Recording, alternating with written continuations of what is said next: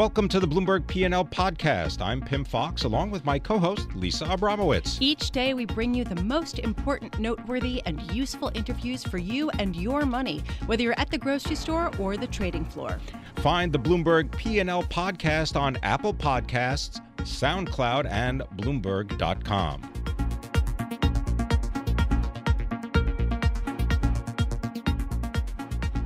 There's been a question hovering over markets these days. How much political upheaval can there be without any real substantial and prolonged reaction from markets? Chuck Lieberman has perhaps some answers. He's Chief Investment Officer and Managing Partner of Advisors Capital Management, which oversees about $1.3 billion. Also, he is a Bloomberg View columnist through the Bloomberg Profits Group. Chuck, thank you so much for joining us. You raised an interesting reality check, basically saying that all of this political noise only matters so much as it affects underlying growth. Can you explain? Sure. Well, obviously the news is full of politics. There's stuff happening seemingly almost every day, and Washington is obviously dysfunctional. But how that relates to the stock market depends on whether or not it actually affects corporate profits. If companies are doing well, if the economy is growing, and the economy is certainly growing and corporate profits are actually doing quite well, then stock valuation should rise over time to reflect that rise in profitability. Yes, we pay attention to the politics. It certainly captures our attention, but it's a sideshow to the valuation of stocks.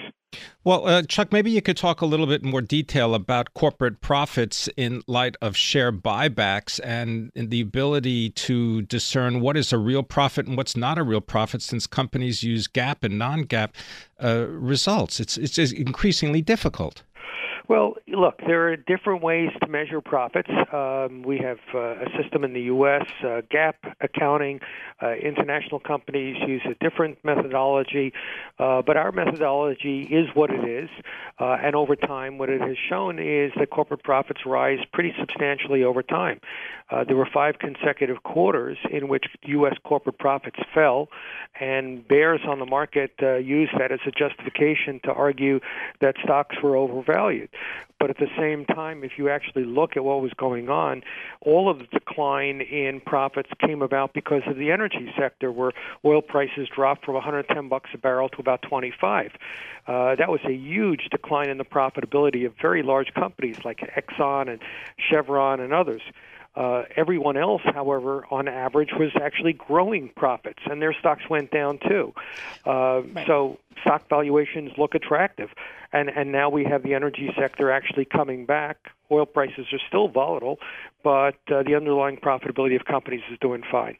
You know, Chuck, I'm struck by the fact that stocks rallied tremendously after the November election of President Donald Trump.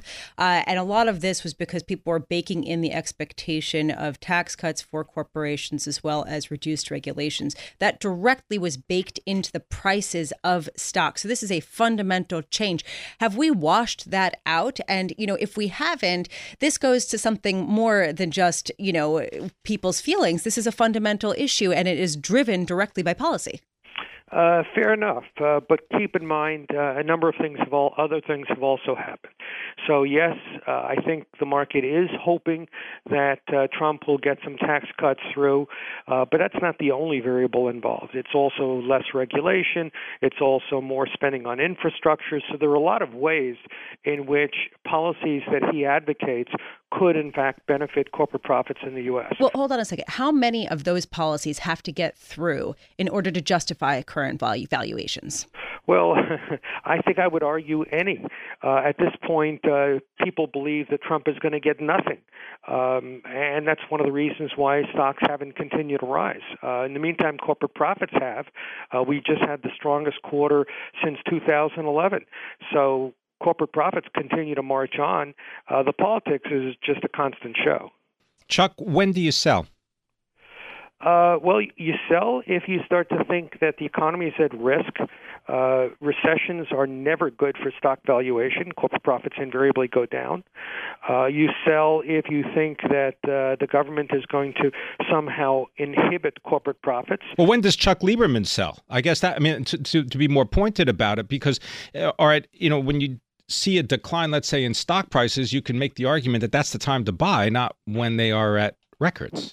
Fair enough. And what we do is we continue to watch what they're doing, what the government is doing, because it does matter. And when I say the government, I don't mean just the administration. I also mean the Federal Reserve and foreign governments. All of those variables matter.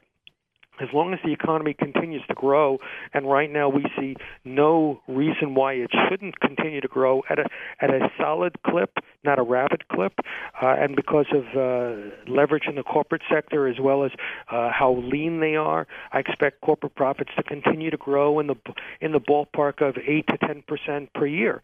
And as long as that's happening, I don't want to sell unless the economy looks like it's really at risk. Chuck, one thing that you pointed to in your recent column was that there is so much cash still out there that has not been invested yet. How much cash are you looking at? Where is it? Because if I look at mutual funds, for example, particularly equity mutual funds, they're pretty heavily invested. There isn't a lot of cash there.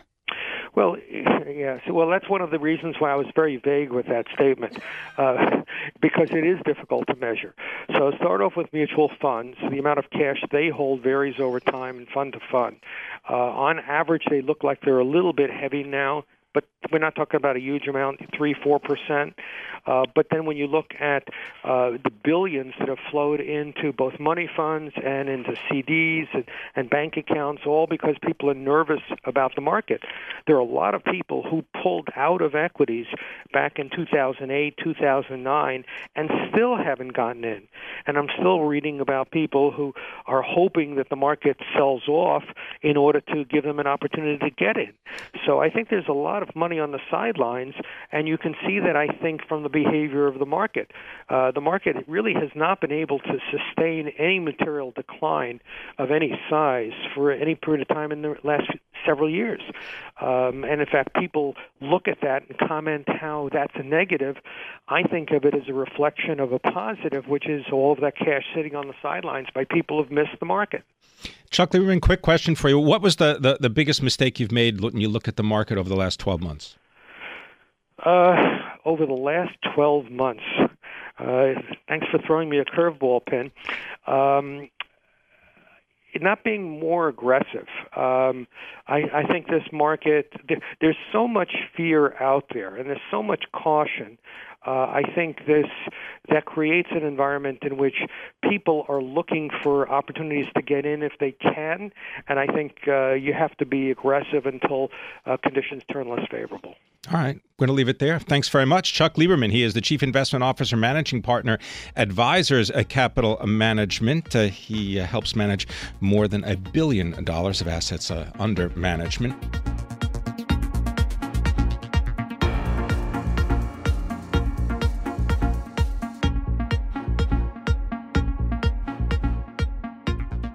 Well, we have a massive trade deficit with Germany, plus they pay far less than they should on NATO and the military.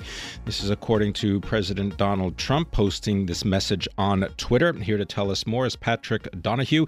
He is a government reporter for Bloomberg, and he joins us from Berlin. Patrick, thanks for being with us. Maybe you could just set out for us what is the fact and what is the rhetoric when it comes to trade between the United States and Germany? Well, there's definitely a big trade surplus that Germany has, not just with the U.S., but with most European countries. It's sort of locked in the Eurozone, and so and if you look back at the imbalances that were triggered through the creation of the euro and the succession, the crisis, these are imbalances that are sort of built in.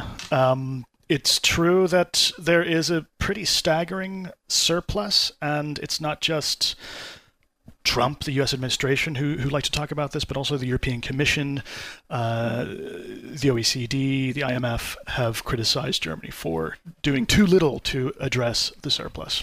Patrick, how new is this conversation? I mean, is this something that has been discussed in back rooms for years, and now we're just seeing it in a very different light, sort of aired through, I guess, campaign speeches and Twitter? The trade issue is not new. I think even in the Obama administration, there was plenty of criticism about Germany's deficit, I think, or surplus, sorry. With the Trump administration, it's taken a completely different tack. If you listen to somebody like Trump's top trade advisor, Peter Navarro, the way he discusses trade, he lays blame to Germany for most of it and says that Germany's hiding behind its membership in the euro to take advantage of its position, which sounds strange to German ears because it's not something you can really undo. Patrick, the automobile industry and automobile exports. I wonder if you could just speak about the German role there and also about their role in manufacturing in the United States. Auto exports are the backbone of Germany's export economy, its export might. And when Donald Trump, for example, talks about all of the Mercedes and BMWs on his street in New York, it's true. Americans buy a lot of German cars. Americans like German cars. But at the same time, a lot of those German cars are built in the U.S. And so it's not simply a matter of Americans buying German cars that are shipped overseas from Germany. It's more complicated than that. You know, Patrick, I'm really struck by what Angela Merkel said over the weekend, where she said, you know, we Europeans cannot rely on the U.S. the way that we have. I was struck, too. I was in the beer tent with her. I did not expect her to talk about geopolitics at a campaign rally. So you were there. What was the response like? What was the mood like when she uttered those words? Those words were uttered at the beginning of a long sentence that continued with this idea that, well, we Europeans have to go our own way. We have to take our destiny in our own hands. That sort of rhetoric coming from Merkel is not entirely new. This reliability comment is rather new. And in the context of the breakdown at the G7 summit when the U.S. administration, Trump, would not commit to remaining in the Paris Climate Accord, it took a whole new meaning. And so when you place the reliability of your closest post-World War II ally in doubt, then that's a big deal. The question here is, did she mean to cause such a stir? Was she delivering this to the German electorate? I don't know. We have a Twitter response from President Trump today. Clearly, this has roiled things across the Atlantic. Patrick, when I look at the exports as a percentage of GDP and you look at various countries, Germany comes out as really top of the list. More than 41% of GDP is accounted for as exports. What does Germany do that the other countries in Europe or even in the United States, which is just around 10%, don't do? Well, one thing Germany does is it manufactures quality products and exports them, and it has done that very well for a long time. On the other side, it's a question of what Germany has not done. An export surplus is, what Germany exports minus what it's not importing. So the criticism for Germany, obviously, it's impossible to say stop making such great cars. It's rather Germany should do more to boost domestic demand, domestic spending to raise imports. This has been a classic criticism of German policy. And there's a back and forth about that. The Germans say they're doing plenty. Leave aside Trump, but as I said, the European Commission, the IMF, have come down pretty hard on Germany for not addressing the issue and creating imbalances within the Eurozone and globally. Patrick, I'm struck by what you're saying, that there are Europeans that agree with President Trump, at least on with respect to Germans' role in trade and their trade surplus. That might be taking it too far. Okay, well, that was what I was going to ask. Is that taking it too far? Because it really has been created as sort of a Trump versus Merkel kind of situation right now.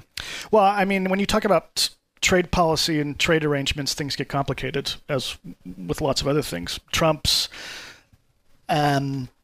view of the problem is somewhat crude compared to how, the chief economist at the IMF might criticize Germany's surplus. So that is just to say that when Donald Trump or Peter Navarro or somebody else, Steve Bannon, starts talking about the German exports, it's not the same thing, but it's there's addressing an issue that has been on the table for a while, but there's something else going on there.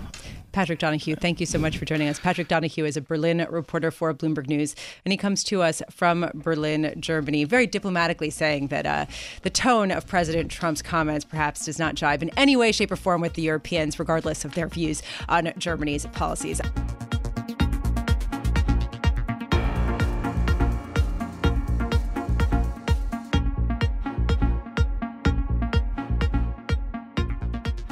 A collective ignorance, a mistrust of finance today. It's detrimental to our personal and national financial security. And here to help us reimagine what the finance industry could be is Mihir Desai. He is the Mizuho Financial Group Professor of Finance at the Harvard Business School, and he's also a professor of law at the Harvard Law School and the author of a new book entitled The Wisdom of Finance, Discovering Humanity in the World of Risk and Return. Professor Desai, thanks very much for being here. It's a pleasure. Thanks for having me. What prompted you to write this book? Well, it got started by accident, which is I was asked to give a talk to graduating students, and I realized that what I wanted to do was take finance and both humanize it and demystify it. I think finance is broken in some ways, and certainly it's perceived as broken. And so I think the path forward is first to make it accessible to people everywhere. Finance kind of cloaks itself in complexity, and we need to demystify it. So the book does that by telling stories. And then the second piece is to humanize it, which is to tell the stories that make people realize that the underlying ideas of finance are humanistic. They're not crass, and they actually can be used in a humanistic way.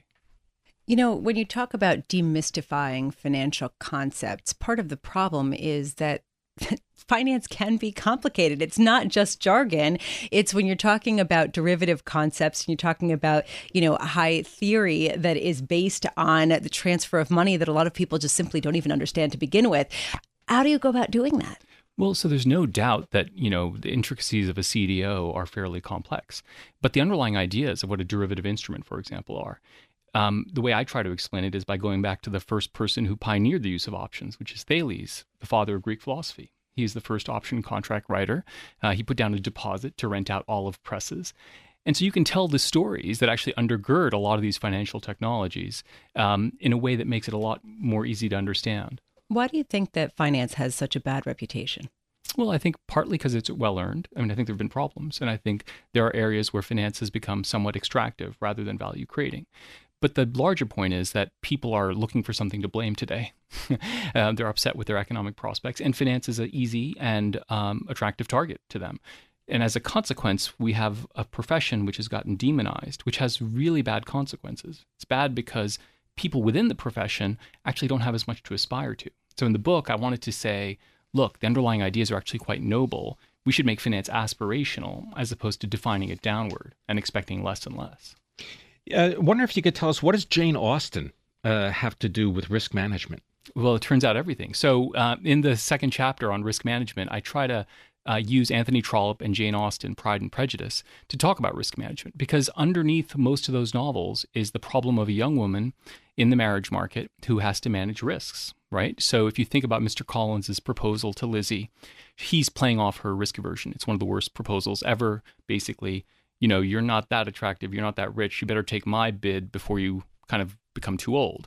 And she has to kind of gamble by waiting for Mr. Darcy. And the really interesting part about that risk management problem in Phineas Finn by Anthony Trollope, the character Violet Effingham actually divines both diversification and options. She doesn't call it that, but she uses it. So she says, for example, she's bemoaning the lack of unable to pick among suitors.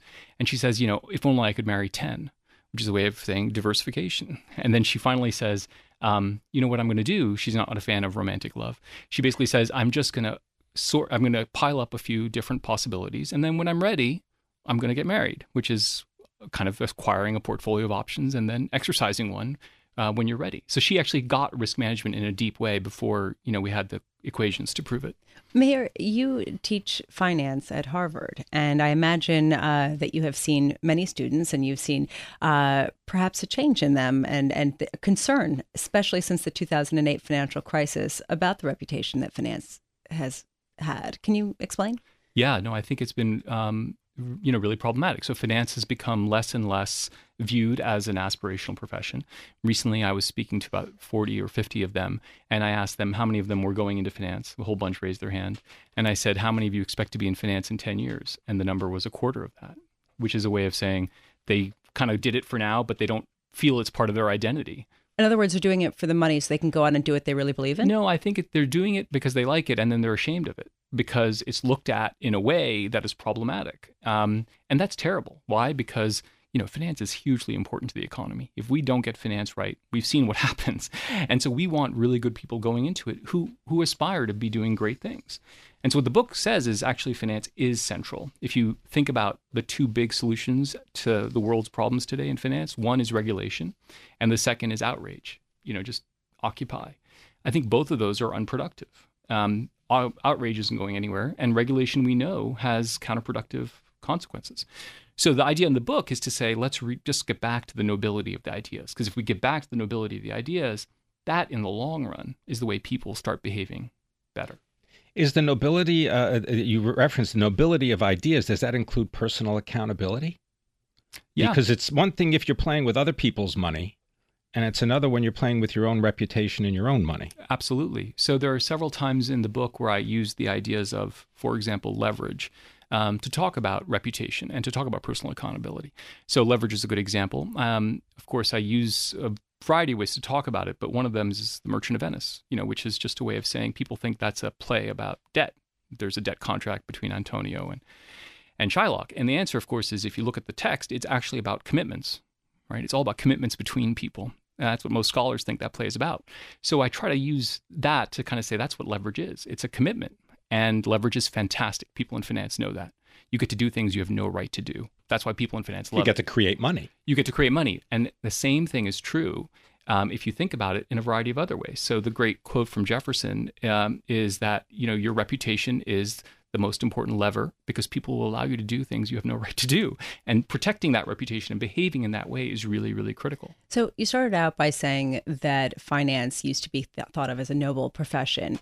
But I can think of a lot of times during history where finance or debt was considered somewhat dirty and people wanted to have it somewhat removed from themselves. What's the golden era that you would like to see some kind of resurrection of? Well, that's a great question. I think there's always been problematic, because debt has always been problematic. But that was born of real ignorance, right? Money is barren. How can you do these things? And also sometimes anti-Semitism was associated with that as well.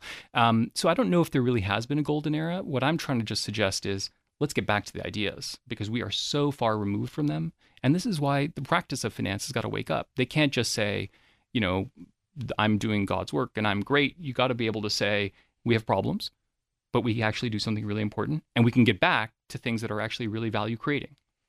Mihir Desai, thank you so much for joining us. Mihir Desai is Mizuho Financial Group Professor of Finance at Harvard Business School, as well as a Professor of Law at Harvard Law School. And he joins us here in our Bloomberg 1130 studios. He just wrote a new book, The Wisdom of Finance, Discovering Humanity in the World of Risk and Return. Really fascinating.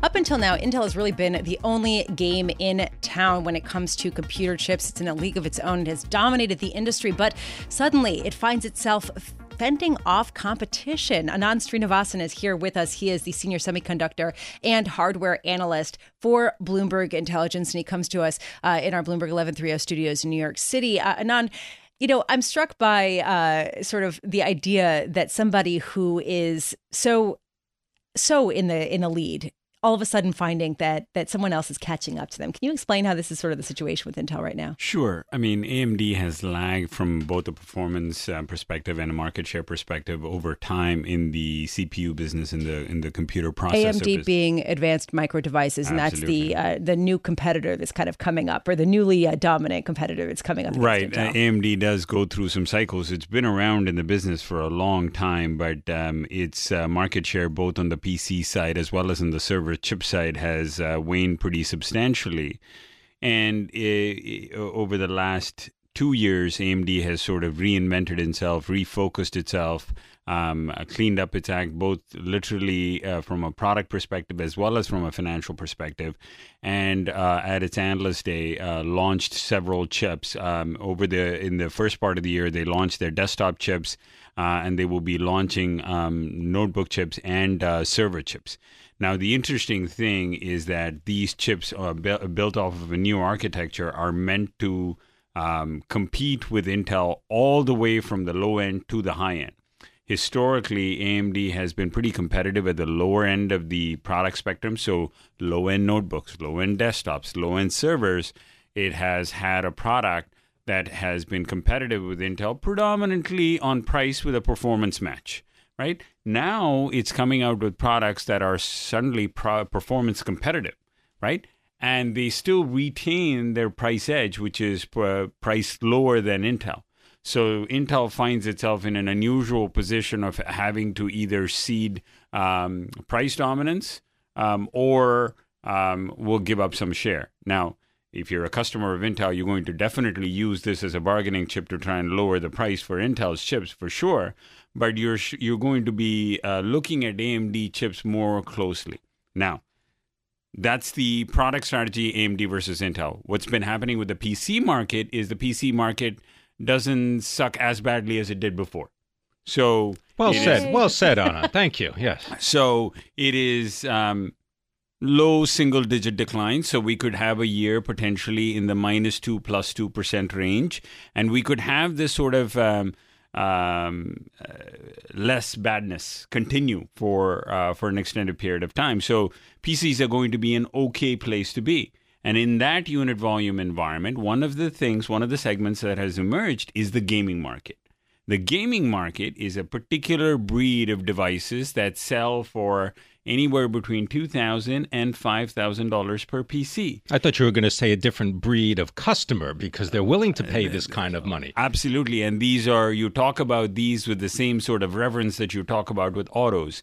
You use liquid cooled, you use air cooled, you use high-end CPUs from Intel and now or AMD. And they almost look like cockpits of advanced fighter jets now. I mean, the gaming paraphernalia that has emerged is much greater than just the steering wheel for, let's say, Xbox and driving. You certainly want a Hemi or two that drives your engine for sure. Well, so this means that if you want to play games like Galactic Civilizations, or you want to play Halo, right? I just want to point out, Pim, I somehow do not think that this is like out of personal knowledge that I have a feeling you looked up some of the popular games. No, actually, I have to say that I come from the generation that's put quarters into video game machines, so I've kind of lived with this. You'll need a lot of quarters for this kind of system. This is where I wanted to go with this, which is that what kind of price point are we talking about? We're talking about the recent Intel chips that have been launched vary in range between the $1,399 to $1,999 for the CPU alone. At the high end, so $2,000 just for the CPU. Just for the CPU, and at the low end could range between the $399 to $1,200 price point. So these are very, very high end chips meant to do a few things really, really well. Now you're not convincing Lisa though, by the way, just to go out and spend $5,000 on a computer here. Look, I'm the mom of two boys, right? So if one of them came to me and said, "Mommy, can I have some pocket change so I can buy a $2,000 CPU?" I would laugh at them, right? So I'm just thinking, who is the customer here? These are high-end gamers, and China is a particularly interesting country insofar as from a gaming experience part of the world. There's a lot of gamers there. And also the e-gaming has helped drive this gaming phenomenon where esports, where you watch other people compete. And you go to arenas and you actually watch other people play video games. There is a substantial demographic out there, and this is part of the reason why the PC market, there's also a small divergence between PC revenues and PC units. The units may still be in the -2 to +2% range, but the revenues could be slightly better if the gaming segment does well. All right. So just quickly, Intel going into this market, they're going to make a big splash. Is this going to work for them? Help the stock? Help the This company? is going to be this is in part a defensive strategy against AMD. They want to show that we are the best game in town at the high end and at the low end, and they want to relegate AMD as much as possible to the lower end where it's always been. All right. Well, thank you very much. I want to know, maybe Brian Krzanich, the chief executive officer, maybe he's a PC gamer, and that's why they're also interested in this. Thanks for listening to the Bloomberg P&L podcast. You can subscribe and listen to interviews at Apple Podcasts, SoundCloud, or whatever podcast platform you prefer. I'm Pim Fox. I'm on Twitter at Pim Fox. I'm on Twitter at Lisa Abramowitz1. Before the podcast, you can always catch us worldwide on Bloomberg Radio.